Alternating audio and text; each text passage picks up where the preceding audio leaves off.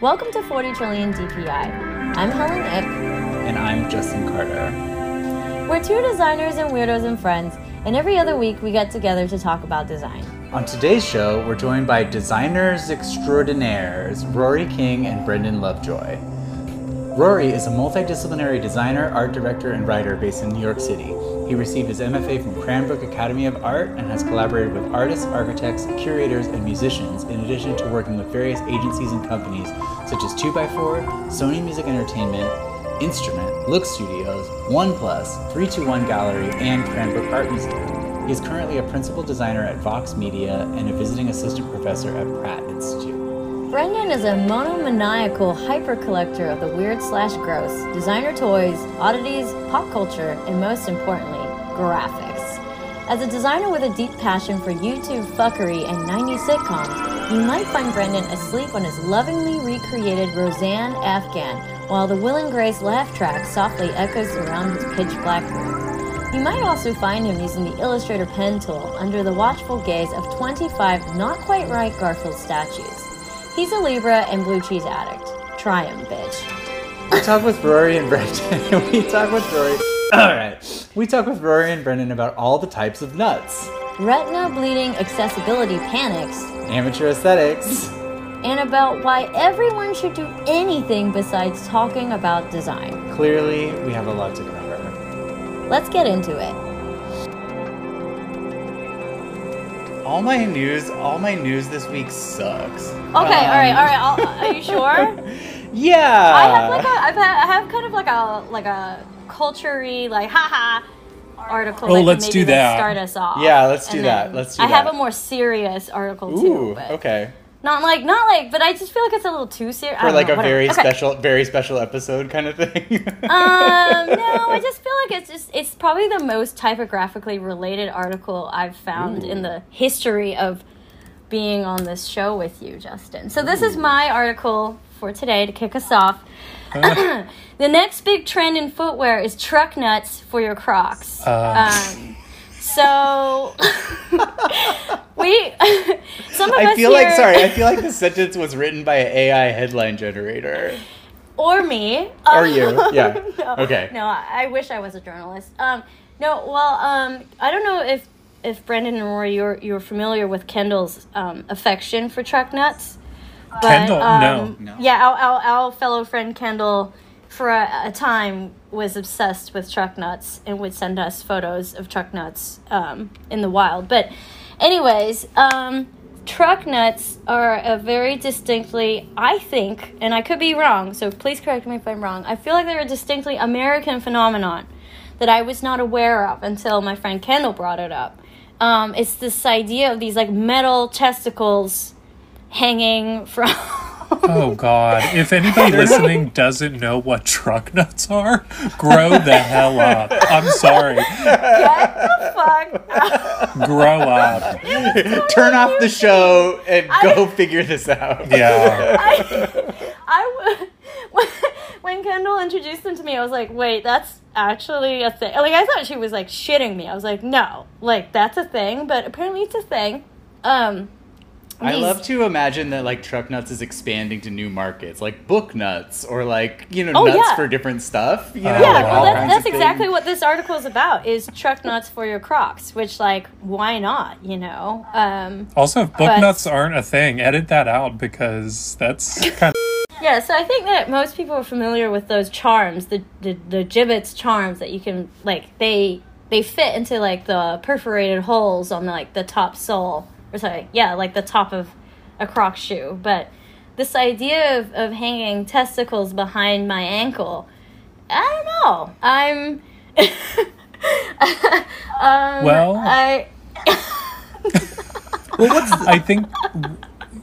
What's the origin of the truck nut thing? Like, where did it... Like, why... Yeah, what's the provenance?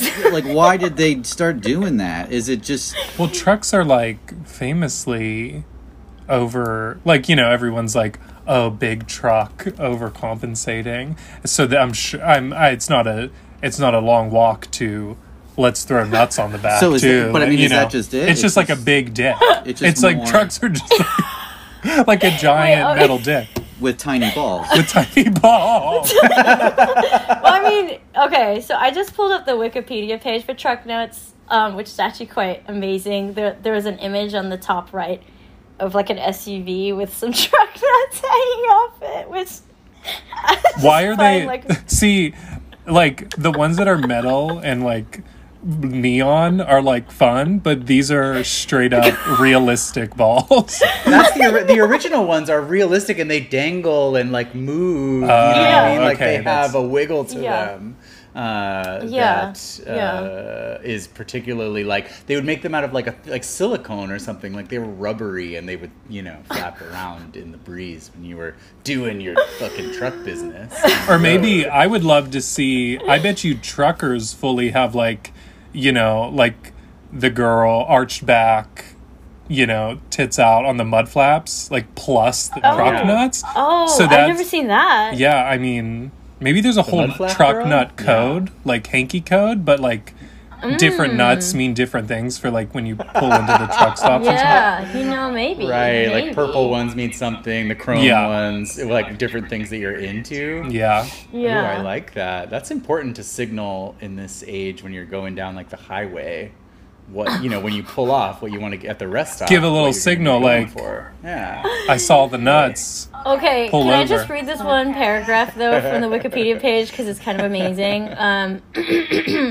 Okay, so the Providence, the Providence, apparently they originated in the 1980s, and the earliest known store-bought truck nuts appeared in the late 1990s, but remained limited in number. However, their popularity surged in the mid to late 2000s, and truck nuts became well-known throughout the United States, even featuring on national television shows, which I'm like, I don't know, I just feel like of all the human parts to pull and add to your car, like, why did it have to be that? I don't know. I mean, again, it's like, I guess we're just like primates, and we just always think, with our sex organs or whatever, but What do you want hanging off the tail, Helen? I What mean, would you I hang don't know, off I your don't know tail? if, I don't know if I would hang anything off the tail, but it'd be kind of funny if there was just like a perpetual, like, I don't know, like a third, like an ear, or like a, I don't know, like a foot just like chilling somewhere. I don't know.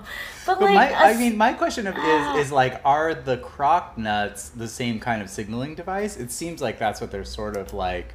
You can let people know kind of like what you're up to with your different croc accessories. Well, that's my thing. Is like Nuts. I feel like Yeah. Crocs are cool now, and so to do this idea that you're like compensating for something by putting balls on the back of your cool Crocs doesn't add up to me, at least. Oh no, I think the truck is a truck. Overcompensating with a truck is different than. I don't think anyone's trying to overcompensate with a bear croc. If anything, they're trying to like downplay something. But Rory, not to put you on the heterosexual Rory, do you have your Crocs on I with do. the pig sweat? Oh yeah, I do. You have to see what Rory's kind do you Croc charms. have? Have you ever bought? Do you guys do poppers? I do not. No. I don't, but I have friends who do. So this is Pig Sweat is a brand of poppers, and what's that guy's name? Mob Shitty. Oh yeah, Mob Shitty, shout out. Also New York based. He made support your small businesses. he made Pig Sweat popper croc charms, and Rory liked the design. We got them. Well, I got them once, and you like the design on the bottom. And there's like a sexy pig. It's like a leather daddy dick pig on the as the mascot. Yeah. So. Oh, that's cute. I like that. I also like the color of your Crocs, Rory. Oh yeah. Well, I got these other orange ones that they said they were as bright, but it turned out to be like pale sherbet. And then these like highlighter ones came out, so I just bought another pair to replace the other one. It was That's like cool. the CMYK RGB like. Yeah, that's basically it. Yeah, I got the CMYK in the mail. Bringing it back to design. Oh, jeez. Okay, but I have a question. What is Yeah. I don't know the story of when Crocs got cool. I guess I feel out of touch. I understand them as cool now, but they were so bad, and then they became very hip, and like I don't know what was like ground zero for that Yeah. moment. Who did Yeah. it? Who made it happen? I think. Oh, I have two Theories? One is I think the first wave of cool Crocs came when, I don't know if you know, the ex-YouTuber Christine Sedelko. No. She was the girl who wore the shirt that said "Don't mess with Texas" every day. She hung out with like Elijah Daniel. They had like a falling out. She was like a YouTuber and sort of like a hot mess for a while, but she wore Crocs, and I saw like she was hugely popular. And I think that like that sort of scene started it. Yeah. But then I think Yeah. Balenciaga, ever since Balenciaga Yes, did the platform Croc. You know, actually, I see like a bit of a connection to like the Visco girls or whatever. Is that what they were called? The Visco girls? You know, Yeah. or was that what it was called? I feel like I'm mislabeling that was a it. thing, yeah. Oh, that was a thing, right? Yeah, because it was like these teenagers who were like kind of like upper middle class, and like they wore like the oversized t-shirts and the Hydro Flask, Yep. and I feel like Crocs were kind of part of that atmosphere also, maybe. But I definitely agree with you, Brendan, in terms of like the kind of like next sort of leveling up was definitely when the Balenciaga platform Croc came out, and then it was like every high fashion brand wanted to have their own rubber shoe. Oh, You know. and they're all terrible. I wanted to read this Amazon review that was listed in the Vice article, and then we can move on because we've talked about truck nuts at length. But it says this Amazon reviewer captures the spirit of the spoiler when they write, "With these on, people know you go balls out. Another bling for your Crocs that will make mouths drop. Smooth finish won't slow you down when throwing out the vibe. The aerodynamics are insane." Like what? I don't know what any of that means, but But I'm seeing in this article that like there's spurs and these little flames. Like I feel like it's trying to turn the Croc a little bit into like a cowboy boot or something. As far as like the spurs go, or the biohazard spurs. Those are fun. They're also those spinners are kind of as tight. well. Actually, I will wear those. Lil Aaron, shout out Lil Aaron. But I think, you know, all of these, it's like I can't take, except for those like gold ones that are like obviously metallic. You Yeah. know, you can see that they're 3D printed from like 100 feet away. You know, like these it's like those are gonna snap in a second. Yeah, especially if you're clumsy like me. But anyway.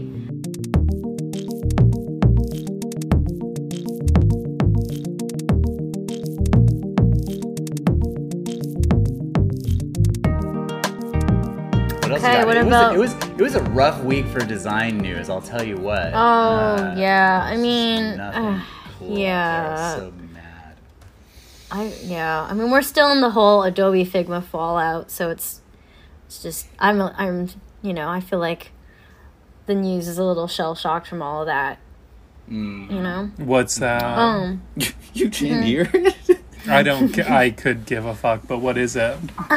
Wait, what is it? Yeah, Wait, like- you don't know? No. That's okay if you don't know. No, that's good that you don't know. It's good. It's good. Why would I know? Well, Adobe bought Figma for an absurd amount of money, and there's design Twitter, as you know, it's just all hot takes. So yeah, everybody was getting into it on Twitter, but I don't know. I'm just like, this seems to be the natural progression of things in the world. So, you know, one big giant will just swallow up another tiny giant, and then the giants get bigger and have more money, and then we all become one big giant. Yeah. Can I say something but anyway. controversial yet brave? Oh, yes. I know that we're supposed to be here passionately talking about design, but anybody that tweets about graphic design should be humiliated. Humiliated. Dear God, go outside, go out, and just choose happiness, really. Choose happiness, Choose honestly. Choose life. honestly. Pro-life not tweeting. Yes, I love Yeah. it. Okay, well, I have another piece that actually relates to that very closely. So I'll tell you all about it right now. Let's get into it. Let's get into it. Let me give you this article here. I heard about on Twitter on graphic design. So I just sent you guys the article. It's about a website called The Verge. Does everybody know what The Verge is? Oh my god, Rory does. I work for this company. I don't work for The Verge, but I work for Vox. You work for Vox. Amazing. Well, we'll just beep all this out. Yeah. Bow, bow, bow, bow, bow. It's gonna heat up. Well, wait. So, do you know anything about the Verge redesign? Yeah, I've You're like, it was my work. I did it. I Like- mean, this again. I don't work for this team, but Yeah. I have done some work. Yeah. tangential sort of things. Well, anyways, whatever you feel comfortable talking about, and yeah, we can also just cut this whole thing out. But the thing that that happened last week or whenever, right? It dropped this new redesign for it. I heard a little bit about it. People were talking about it as they do because we're just dying for any kind of fucking news or whatever.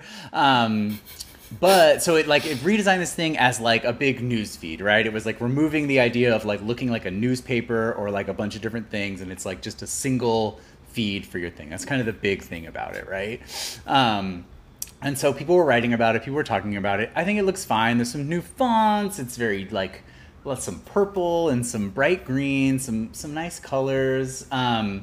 Anyways, the whole world of stupid, even in the article that I read about it from Neiman Labs, this like media analysis company, was citing these people who were like, oh, the site looks kind of cool, but it's a nightmare for accessibility. Like, people just kept saying that. They cited this like 6 or 7 times in the analysis of it, but no one that they cited had any accessibility like background. Does that make sense? It's just people tweeting on fucking Twitter. People just saying shit. And I was like, what are you, like, is it really? God. Like, does it really have an accessibility issue, right? So I ran it through a bunch of accessibility things on, the bunch of tools that you can get online. You just can you just drop a URL in, right? It didn't do, like, amazingly, but it also did fine. And the reason that it ever like got any accessibility points knocked off on it was just like all these weird little things where the tool wouldn't really understand what it was looking at, if that makes sense. So like the robot would be like, oh, this text overlays with this text,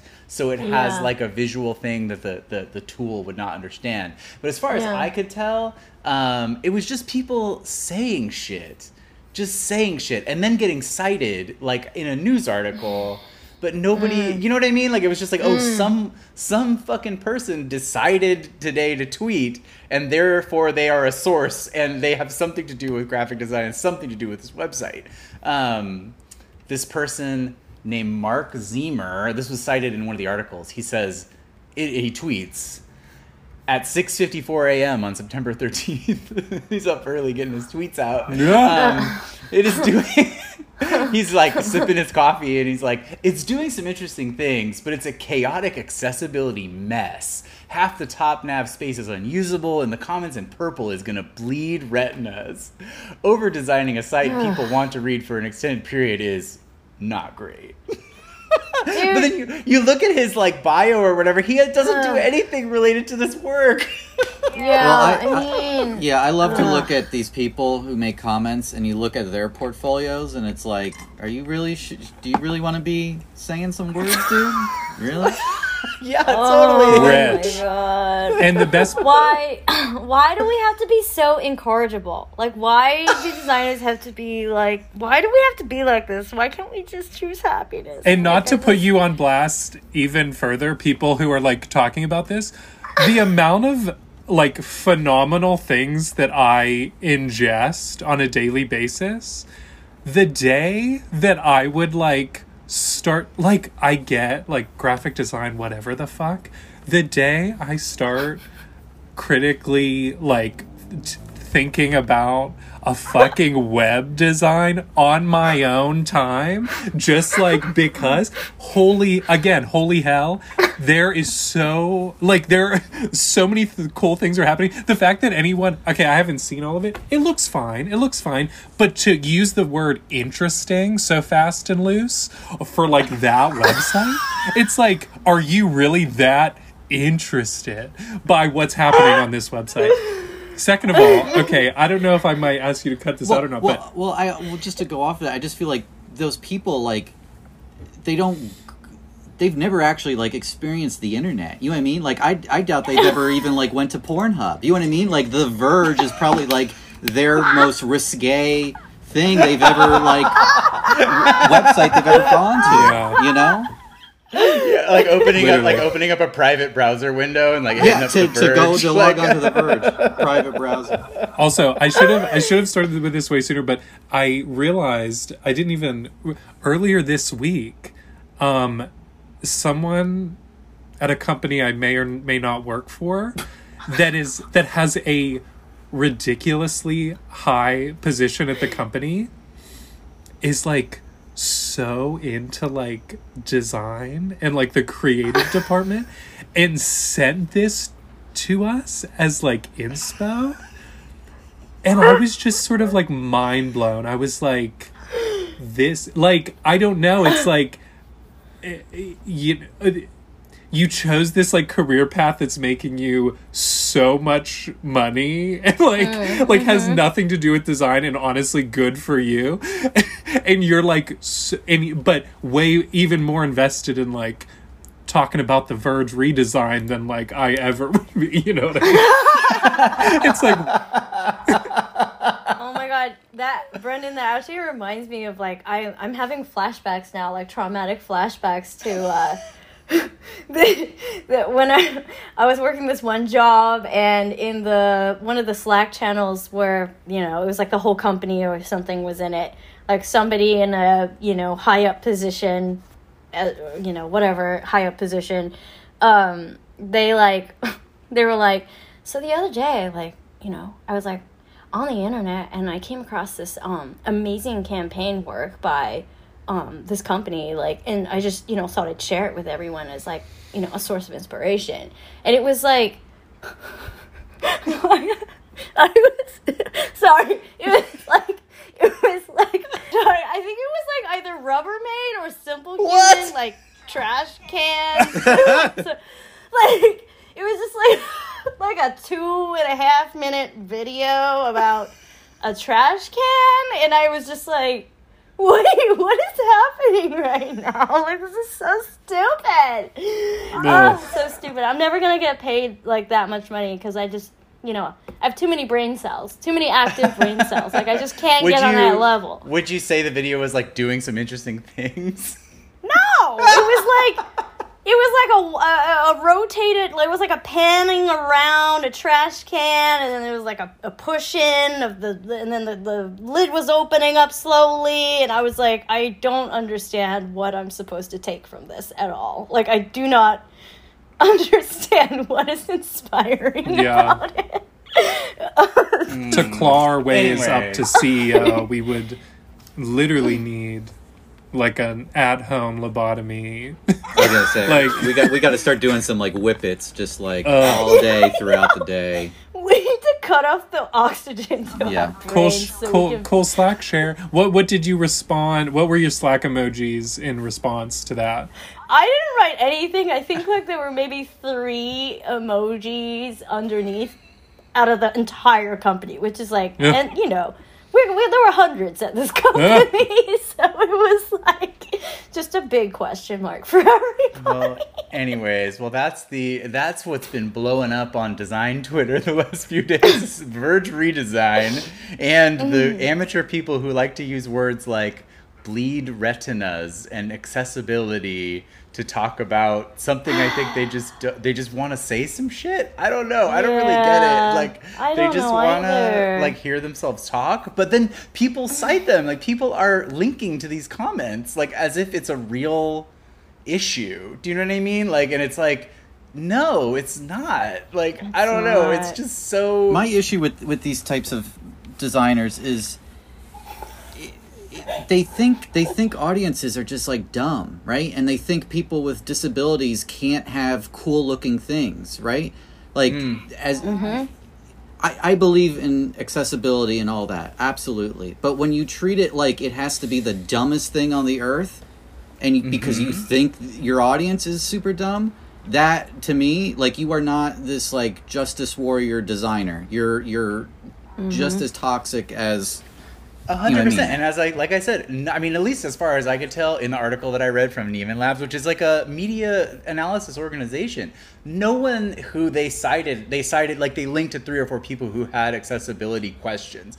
It did not seem that any of those people had any specialty in accessibility. It seemed like they worked to some extent in a design related thing, but nobody was a researcher. Nobody was an accessibility, like, even like worked for a company that deals with accessibility, you know? So if somebody's calling that out and they come from that background, fuck yes, I love that. And I love that idea of like people designing with accessibility in mind. But I 100% agree with you. I think it's like, it's more offensive for people to be like, well, like to look down so much on the users and the potential users that they see, particularly people who have accessibility needs. We all have accessibility needs, different, you know, I'm wearing glasses, like I, you know, all these different things, like, and the ways that, like, I don't know, but people use these like terms, like, because I think they just don't, I don't know, they want to seem like they're going for that engagement, right? They're going for something where it's like, oh, if you talk about accessibility, then it's like outrage, you know, like we could get outraged by it, but like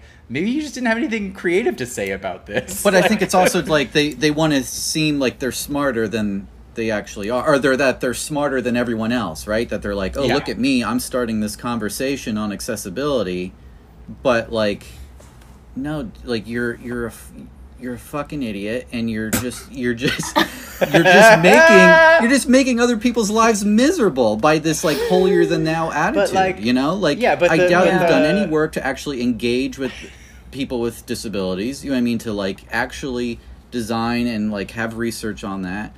I just, to me, it's come up a lot in like places I've worked where it's like, these people that make these decisions are, again, like, people with disabilities are not dumb, you know what I mean? And they can appreciate very cool and weird looking things, you know? They doesn't have to be this black and white Helvetica straight across end of story thing, you know? 100%. And there's also a lot of stuff happening with accessibility in the site. I mean, that, again, like, that just by looking at it, you're not even engaging with, you dummy. Like, you know, exactly. Like, there's so many things. Like, there's so many things, especially now with tech, that are just like behind. It's not a visual. There's the accessibility part is not a visual thing. You know what I mean? It's something behind the scenes. So it's like, not everything is this visual. You know, not everything is kerning and typography and bleeding retina color, you know.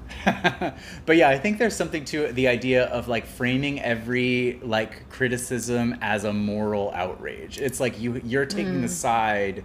It's like, I don't like this purple color. Well, it's accessibility nightmare and someone is suffering. It's like a issue of justice that I am like bringing to the table, you know, like, but the reality of it, again, I think, who knows? I mean, it just seems like, but rather than having like a conversation on the terms of like, is it working? Is it interesting? What's happening in this work? It's like you bring it up as a moral issue so other people get excited. Do you know I was just gonna say, it's like 100%. They have. Those people have nothing to contribute while the work's being made, or like creatively, or like from the jump. But then, like, I'm just imagining this person, like maybe who was working there, or like worked on it. You know, it's like they never have any. That person never has anything like shit to say while anything's created. But as soon as someone like makes something dope, that's their like bullshit. Shut up. But also what they have to say is, it's not even design 101. You know what I mean? It's absolutely naive kind of criticism that like just doesn't help anybody at all. Yeah.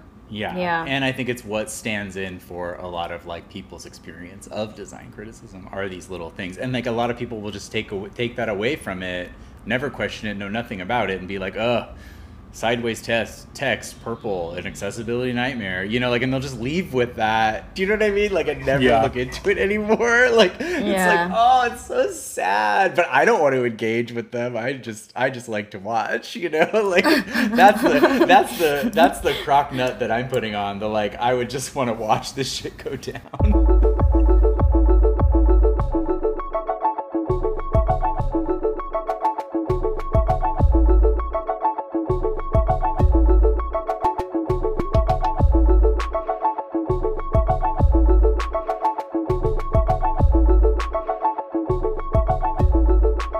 We don't really have anything, but I'd love to talk about my life. Yeah.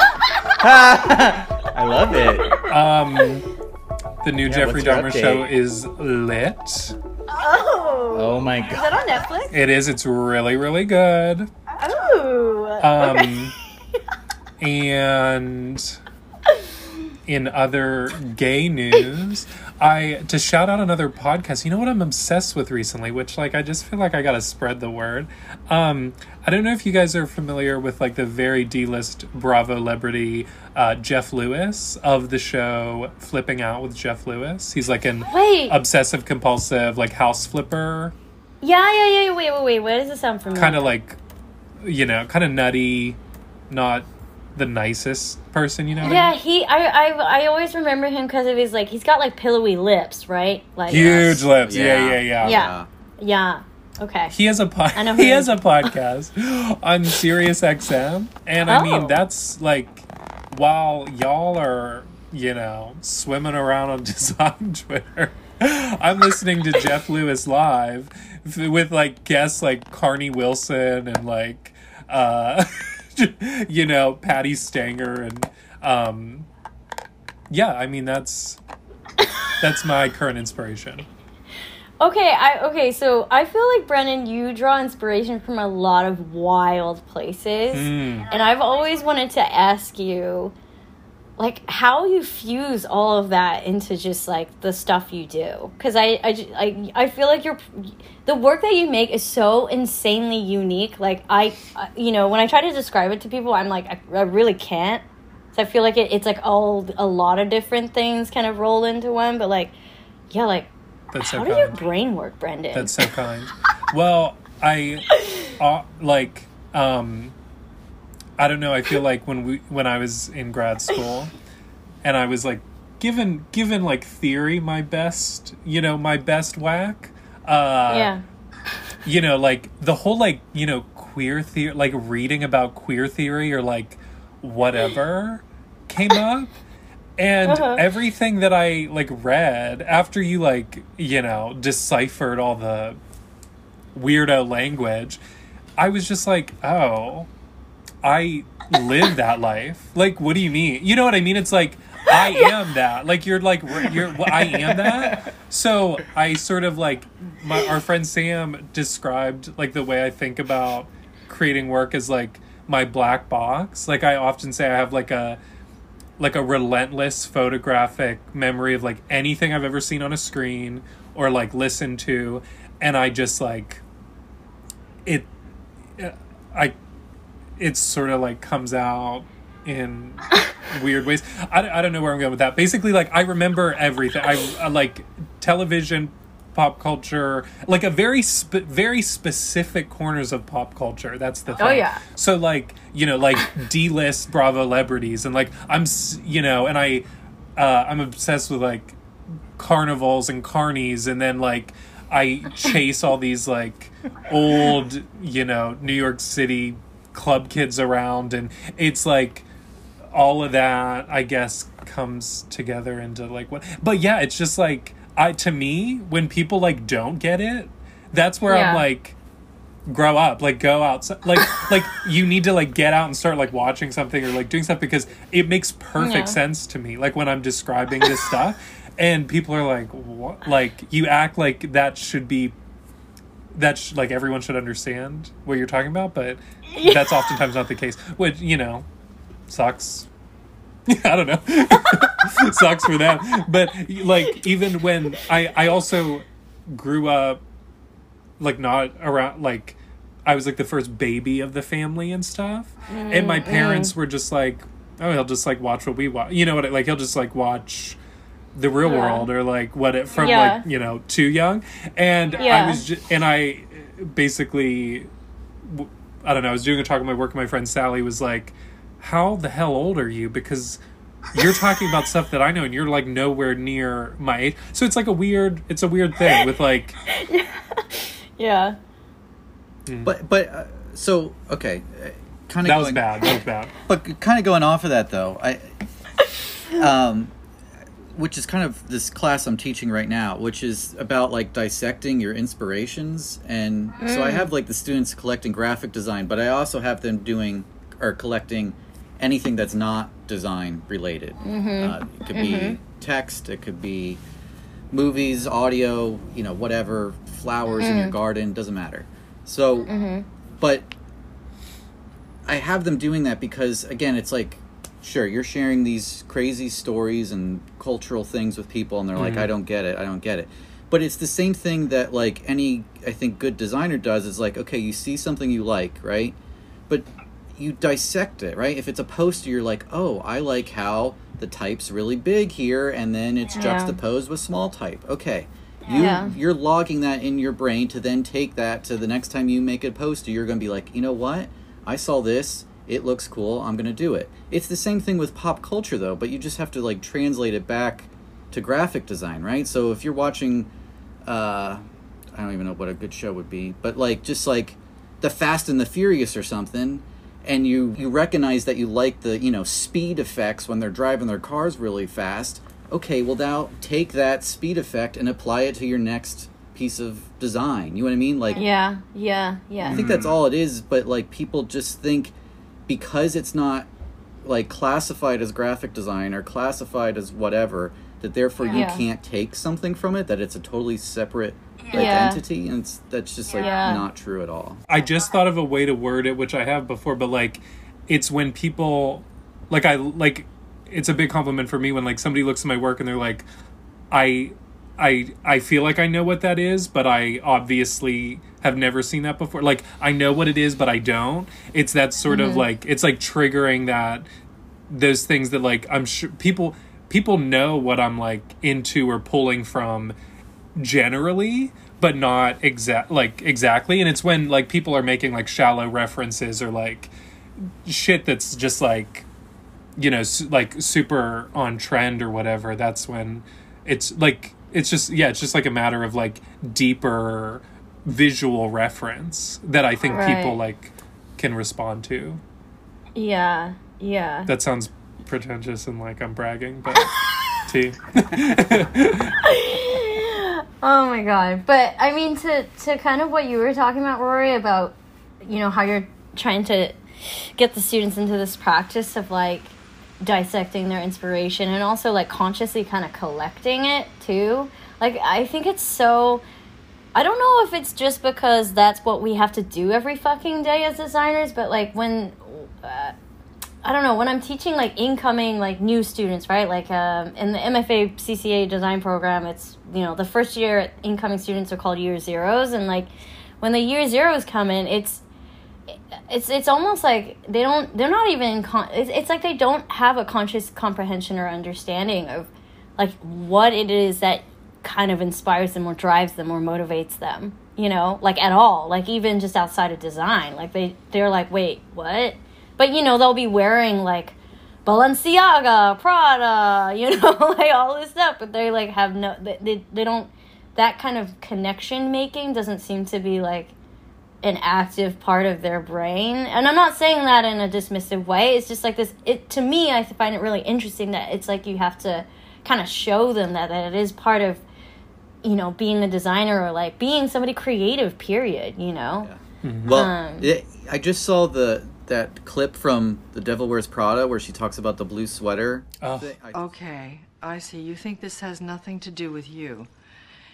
You go to your closet and you select, I don't know, that lumpy blue sweater, for instance, because you're trying to tell the world that you take yourself too seriously to care about what you put on your back. I just saw that resurfaced. I feel like that's exactly it. Like, it's...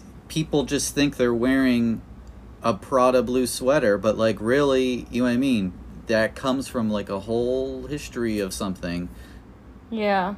that is multiple references, multiple inspirations, has gone through so many different designers to like end up as this like thing. Oh, it's the person who's wearing like the H&M sweater who thinks that they're not. Yeah.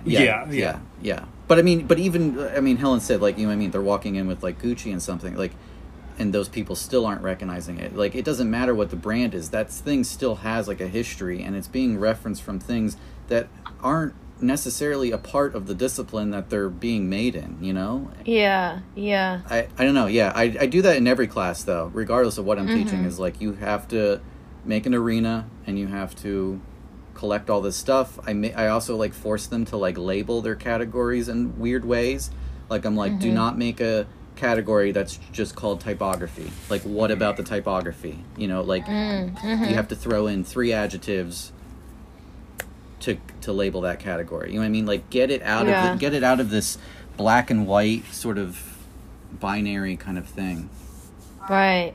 Yeah, I had a student in my class last week who the class that I teach in the fall is Typography 1. It's basically like kind of like crash course in type, but also like a crash course in like the Adobe suite too, because a lot of the students, you know, don't necessarily come from a design background. And I felt so bad because with the first project we had to start with like humanist serif typefaces,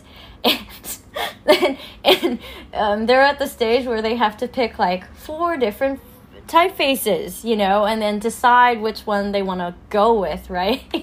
And this poor student was like, so I was like, yeah, so like which one of these speaks to you? And they were like, to be honest, like they all look the same to me.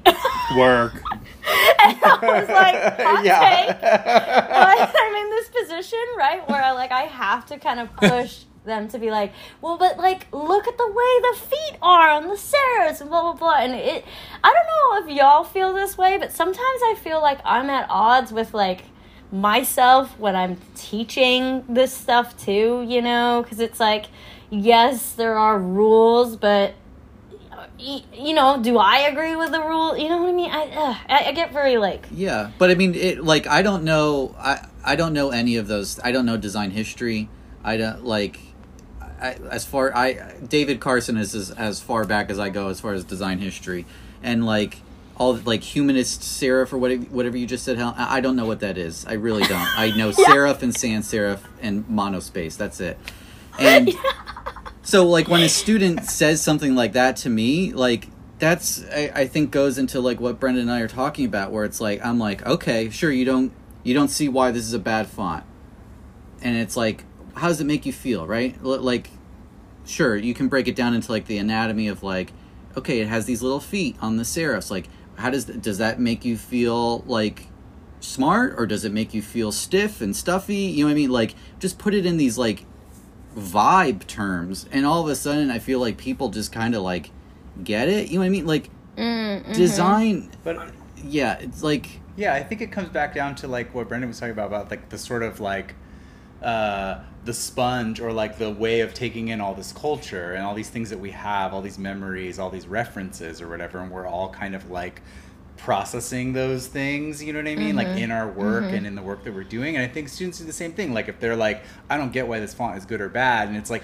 well, let's find it. Where do you find it? Can you find this fucker somewhere? And where you find it, what is it doing? Do you know what I mean? What are the references? What are the memories you have if you see this font in all these tech logos, or you see these font in like these books or whatever? Like, just make a list of the 5 places you can find it, and what are they doing? Those references are all in there. Do you know what I mean? And people are bringing that to the work when they see it. And also that's like okay, because you can like take that reference and fuck with it, you know, and you could like find all these ways to like, you know, I don't know, play with those things, like if you understand and have the ability to kind of like I don't know, to do the sponge or whatever with it, I think in some ways. Well, that's what I always say is like, everyday people are culture makers. Like, designers are not special, right? Designers are not the people making culture. It's everyday people that determine what is popular culture, what is low vernacular culture, all that kind of stuff. designers are just simply people with the awareness to like organize it. That's about it. And just because you call yourself a designer doesn't mean you're actually good at organizing it, right? Like I do believe in taste for sure. So And I believe in bad taste. yeah. But that's something I started doing with my students. I've only taught a little. This is my second semester, but something I started doing this semester where we're doing counterfeit designs where we like grab things from the world and we try to make copies of them. Do you know what I mean? We're like, how does this function? What is this made out of? They're all like, first year, second year students or whatever.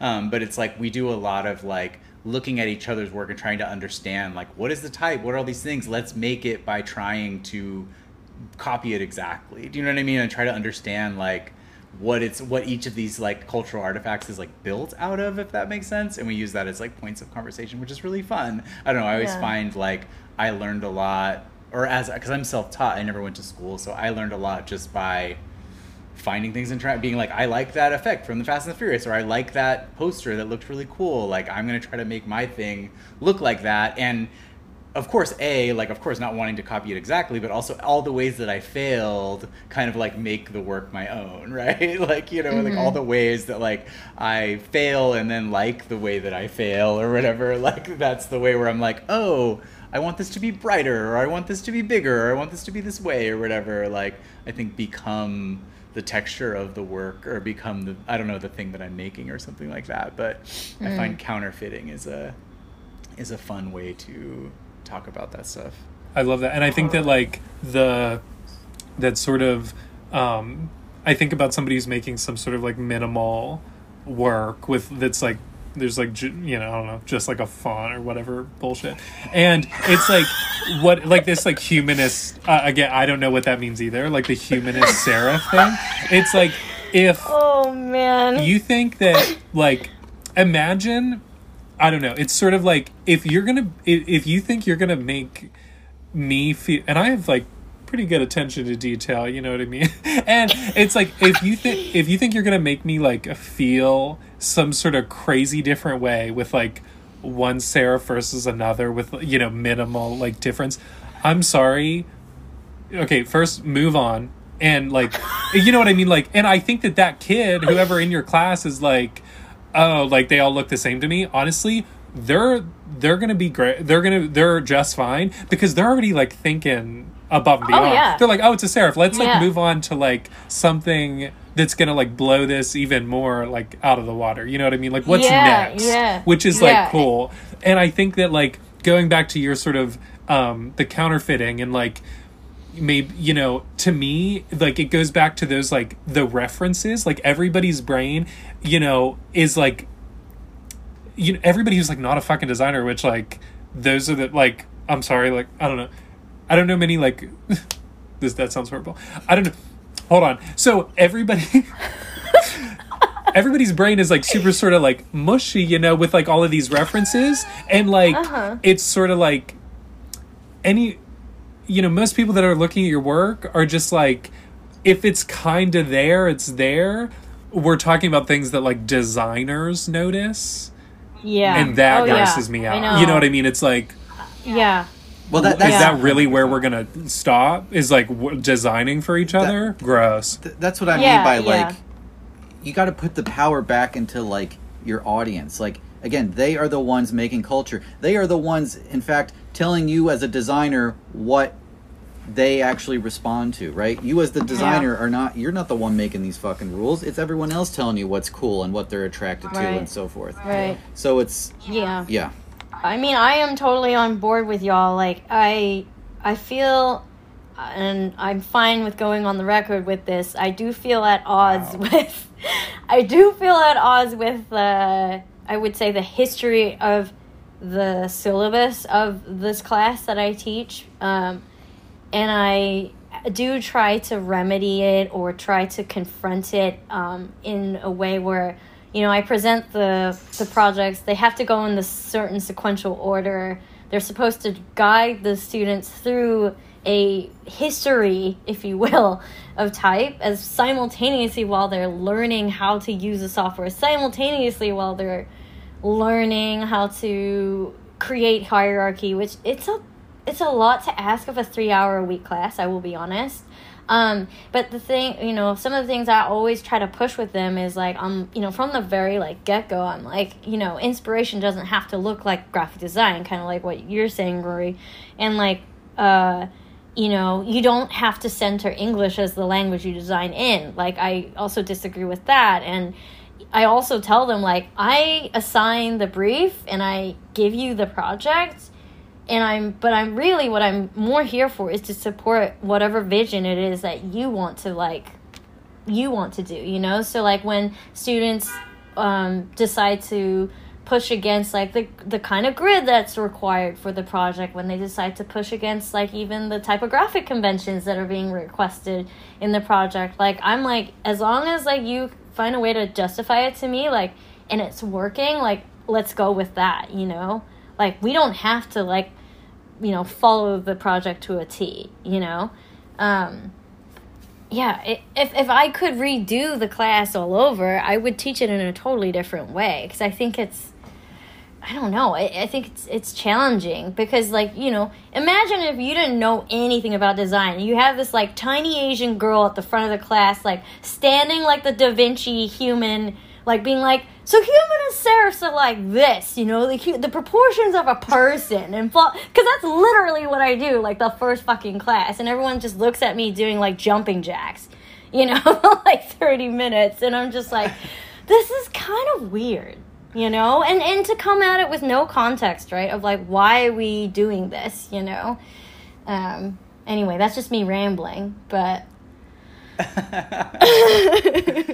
Well, I think we're just talking about some sort of shared like values around things that we like in design, or some of these things, like, and I think also y'all were talking a lot about like the people who don't know about design, who are the sort of greater judges of that, and sort of, I guess, taking it back a little bit to why this Verge sort of commentary is so annoying, like a little bit of like someone who is pretending to maybe know more than they do, or trying to flex on their design.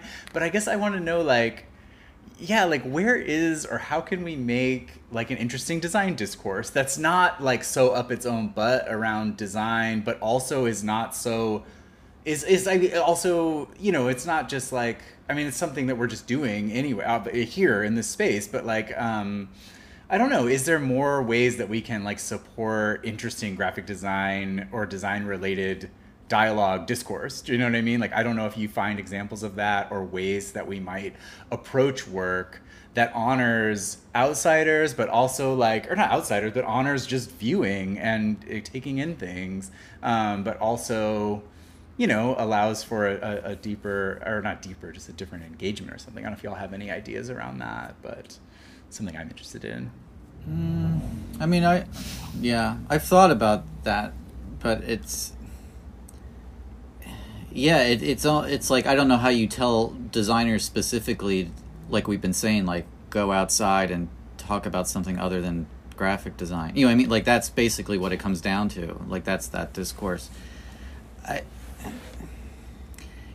don't know. I mean, I know, like, not to, like, bring it back to teaching again, but, like, I agree, Helen. Like, I get these syllabuses, and I'm just like, I don't agree with, like, what the readings are. I don't agree with, you know, who they need to like learn about as far as like history, all that kind of stuff.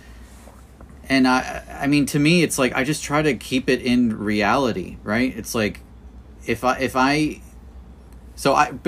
get rid of all these historical figures they make them like read about and all that shit. And I try to find people that have done work like no more than 5 years, like from the current year that we're living in, you know, like contemporary people, because guess what? That's where we are right now. That's where aesthetics are moving. That's where conversations are moving. That's where language is moving.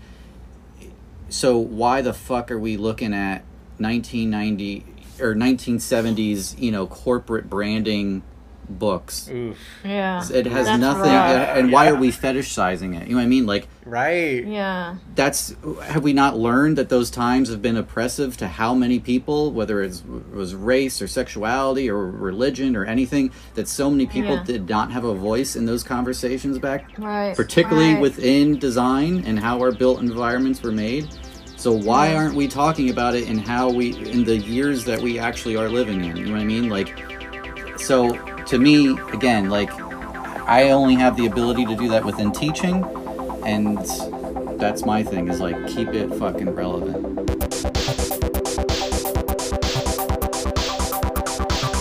We better wrap up. Yeah, because I know you have to head off to Slipper Room.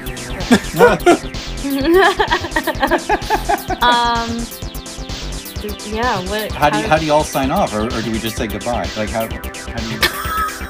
Do we have We to don't say even something? usually Like, say it's- goodbye. We just Yeah. leave. We just go we- silent. Ugh. We just leave the chat. We just leave the Zoom. We just play like a phone, you know, like tone, and that's Yeah. the end, basically. Yeah. Not to get back to No, Pornhub, but I wish it was like those, you know, like at the end of like, you know, after you came, after like everything, they're like, all right, now say, you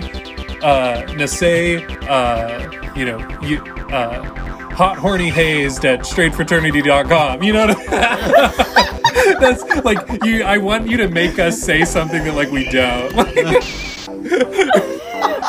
You traumatized us, and now we're like,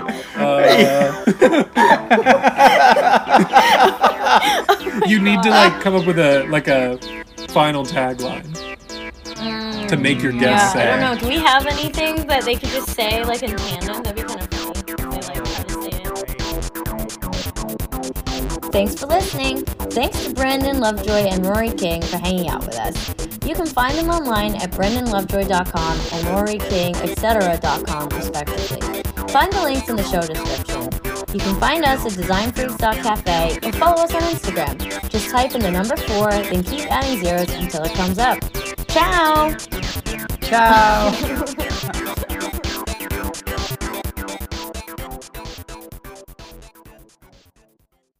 You're wearing a sweater that was selected for you by the people in this room from a pile of stuff.